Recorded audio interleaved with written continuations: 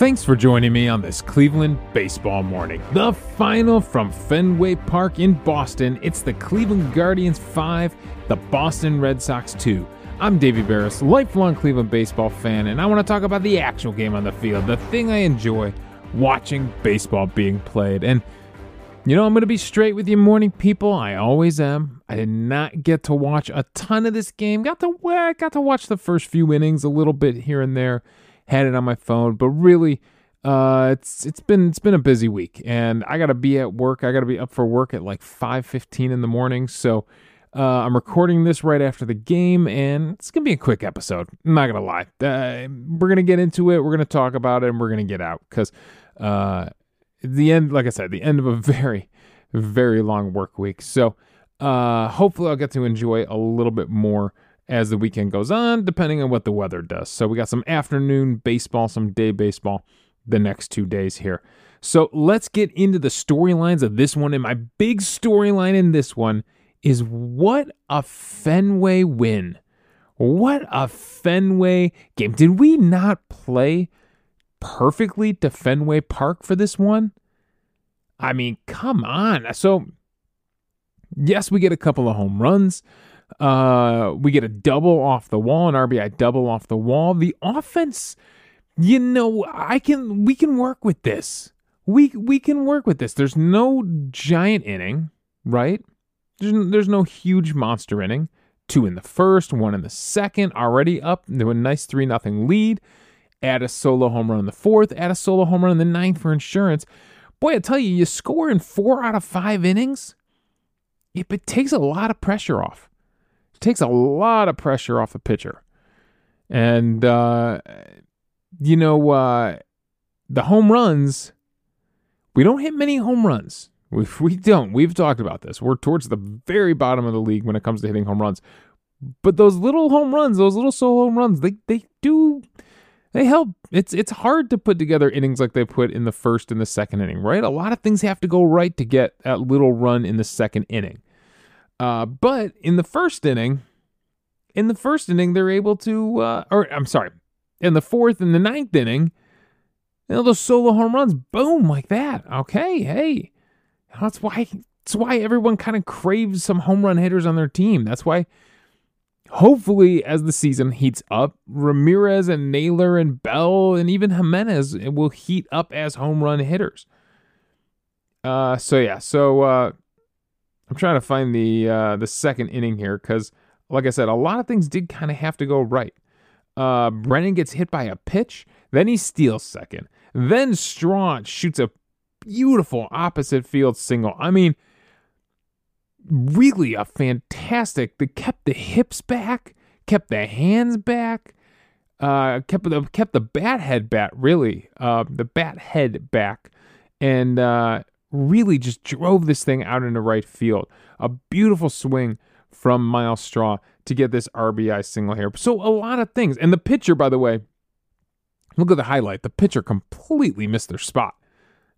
I think this pitch, I don't want to say. I don't know exactly where it was, but this pitch ended up coming kind of down the middle. So a lot of things have to go right to scratch across that run in the second inning. 90.4 mile per hour. That's opposite field, 90.4 miles per hour off the bat. I'll take that every time. 14-degree launch angle right over the infielder's heads, 960 expected batting average. Doesn't have to be a flame, doesn't have to be a hard hit ball to have a 960 expected batting average. Man, good stuff from Myles Straw right there. So a lot of things have to go right? You get hit by a pitch to get yourself on base. You steal second. That's a big gamble. Not as big of a gamble right now with the larger bases. Clearly, the base runners do seem to have an advantage right now, but still a gamble. And then, the pitcher missing his location like that. Solo home run. Zunino, so I looked at the Would It Dong Twitter account that I've talked about a lot. It's a automated account that just does really quickly aggregates the data on would it be a home run? How many ballparks would it be a home run in? Silly name, I know. Would It Dong, silly name. But they pull some real quick good data. And I think Zunino's home run in the fourth inning to lead off the fourth. 105.8 mile per hour exit velocity, good, but 44-degree launch angle, 346 feet, 260 expected batting average. I believe the data said would have been a home run in 2 ballparks in Major League Baseball. That's it, 2 ballparks. And I'm guessing it's Fenway and probably Houston. Is that the other short left field? I'm guessing, it doesn't say, in the data, but I'm guessing the other park would be Houston. It does say whether it be a home run at Progressive Field or not, and it would not be a home run at Progressive Field. Now, Brennan's in the 9th inning. This one, if you watch the highlight, the pitcher hits his spot. This is exactly where they wanted this pitch. And Brennan turns on an inside pitch, hits at 98.3 down the right field line towards pesky pole, and he just puts it over the seats where they kind of cut in towards the pole. And I think it was like 12 out of 30 ballparks it would have been a home run in. But Progressive Field was one of them. So Progressive Field does get kind of short there, right in that corner, right at the foul pole where the standing room only section is. This would have been a home run in Cleveland. So his was 24-degree launch angle, much different shot than Zunino's, 351, and only had a 380 expected batting average. But like we said, pesky pole. It's the Boston of it. It's the Boston of it. This is the perfect Boston win. Look at the runs we score in the first inning. Josh Naylor's sac fly. It only goes 327. I guess this is a sac fly off anybody. The thing, at any ballpark, it works as a sac fly. But the thing about it was, look at Naylor's swing. He knows, look at the approach the hitters are taking, especially in this first inning. He knows a ball up and away is just begging to be hit off the green monster. That's all he was trying to do with that pitch. I don't know about the rest of the at-bat. Can't say for the rest of the at-bat. For that pitch, he was clearly thinking, I'm just going to lift this thing towards the green monster. Something good's going to happen if I put it out there in left field. It didn't make it. It didn't make it off the wall. But Elise scored Kwan, who led off the game with a nice single. Elise scored him from third. So Naylor knew the job he had to get done, and he got it done. Then Bell, the very next batter, 2 lefties in a row, Bell also gets one high and outside, and he also lifts one towards the green monster. Clearly, Straw's opposite field swing. Man, I'm not finishing a sentence today. Straw's opposite field swing in the second inning was like a real textbook opposite field swing. Like it looks so natural. These from Naylor and Bell did not look as natural. They were clearly making a serious effort to lift these things in the left field, lift them towards the green monster, and it works for Bell. His does hit off the monster. Duran leapt for it, but couldn't come up with the catch. It was 100.3 miles per hour off the bat, so he did get a lot of it. Put it another 22 feet further out there than Naylor's, 349, 36-degree launch angle. It only had a 310 expecting batting average. So in Cleveland, this is a flyout. This is nothing. But here, it's an RBI double. It brings across Ramirez to score. Ramirez, who had a ridiculous at-bat, fouling off pitches to get on in that first inning. So, So, like I said, it's a Fenway game. That's 4 runs right there. 4 of the 5 runs come via the Fenway way. And good job adjusting to the ballpark that they were in and playing the kind of game they had to play to get the win today. Not a dominant performance offensively. They do it at 5 runs on 8 hits. So, good stuff. Good stuff all around from the offense. Kwan was the only one with a multi-hit game. Didn't draw a ton of walks in this one. Only 2 walks are drawn. I don't, it's normally end the hit by pitch, I guess, right, from Will Brennan, so that helps out. Usually drawing walks is, a great way for the Guardians to get rallies going and stuff like that. So, the RBIs are spread out. 5 different guys all come up with an RBI. So, I like it. I like an offensive day like this. All right, let's flip this to the other side of the field. Let's flip over to the pitching. And yes, Shane Bieber threw a nice 7 innings, 5 hits, 2 earned runs, only 2 walks, and only 4 strikeouts, I should say, because that's pretty low for Bieber on 99 pitches. However, he was hard hit 1, 2, 3, 4, 5, 6, 7, 8, 9, 10, 11, 12 times. And he had to work out of some things too, but he did. I mean, he gave up the 2 runs he gave up. One is a ground ball that makes it into left field. The other one is just a ground out to Naylor playing deep at first base, who kind of bobbles it a little bit, but he was never going to go home with that ball. The play was always to take it to first. They get the out of first. The run from third scores, but it made it a 4-2 game at the time. The Guardians clearly didn't seem too worried about it. So, yeah, Bieber does a good job, even though he doesn't have the huge strikeout numbers. The interesting thing was Bieber's fastball. And, Andre Knott was talking about it a lot after the game, calling it that low dart. He interviewed Zunino about it. He asked Terry Francona about it. And Zunino said, yeah, his fastball was really working. And we go to the player breakdown page, and he threw the fastball a ton. He actually didn't throw his slider or his knuckle curve almost at all in this game. It's really interesting, because we've seen him go heavy on the slider in other starts, and this is mostly fastball cutter in this one. And I have never seen numbers like this on a fastball, CSW numbers like this on a fastball. So he threw 45 fastballs, 30 cutters, only 10 curves, only 8 sliders, and 6 changeups. The CSW numbers on the fastball, 9 swings, no whiffs, no foul balls. 9 swings, 9 balls put in play. But add on to it 21 called strikes. 21 times they just stared at a 4-seam fastball. Unbelievable. Good for a 47% CSW on that pitch. It's a 30% CSW total on the day. Only 6 whiffs for Shane Bieber. That's really low. A 15% whiff rate seems really low. And the crazy thing about the fastball, even when it was in the zone, 51% of the time it was in the zone. The Z swing, so the swings from the Red Sox hitters when the pitch was in the zone on that fastball was only a 30%. Just to show you what the other side looks like, on Nick Pavetta's fastball, which was in the zone 54% of the time, he threw 54 of them, so a similar, more than Bieber did, but a similar amount, a decent quantity here. The Guardians, their Z swing was 76%. So when the pitch was in the strike zone, 3/4 of the time, 76%, the Guardians were swinging at it. But the Red Sox were only swinging 30% of the time. It's crazy how many called strikes he got with this pitch. And he was keeping it down at the knees. Absolutely. And when we look at the called strike data, there's 2 cutters thrown in there. There's 1 changeup thrown in there. And then it's all fastballs. And it's almost all below the belt.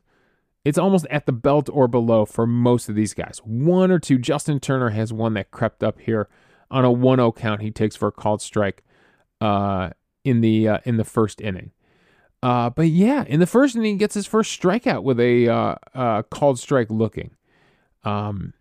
So yeah, it's unbelievable here. It was mostly the left-handed batters. The right-handed batters only looked at 4 fastballs, 4 called strike fastballs. The left-handers did the other, what would that be, 17? Some of these were on the outside edge, but most of them were just down. Most of them were on the plate and just down. And the other thing I looked at here was the count breakdown, because I was wondering when he was going to these fastballs. If he fell behind, it's all fastball. If he fell behind, even at a 1-1 count, some cutters mixed in there on a 1-1 count, a 2-1 count. But if he fell behind 2-0, 3-0, 3-1, he's going fastball. When he was ahead, he started to work the knuckle curve in there. But he really waited till he was ahead to go to some of those off-speed pitches. First pitch fastballs, 18 out of 26, 27. So out of 27 batters faced, did I get that right?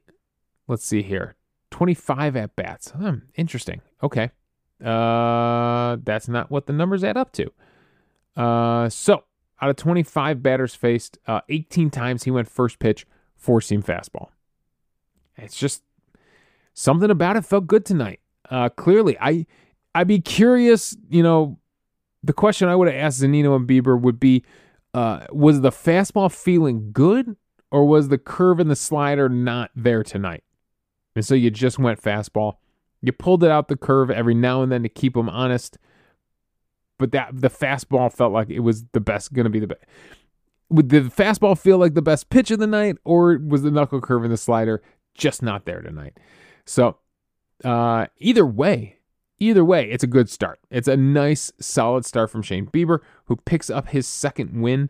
I didn't double check beforehand, but I wonder, is he the first Guardians pitcher to get to a second win, after 1 month of baseball? Remember, there was a point where it was spread out amongst 10 or 11 pitchers. So the Guardians pulled back to 13-13, which is nice, back to 500.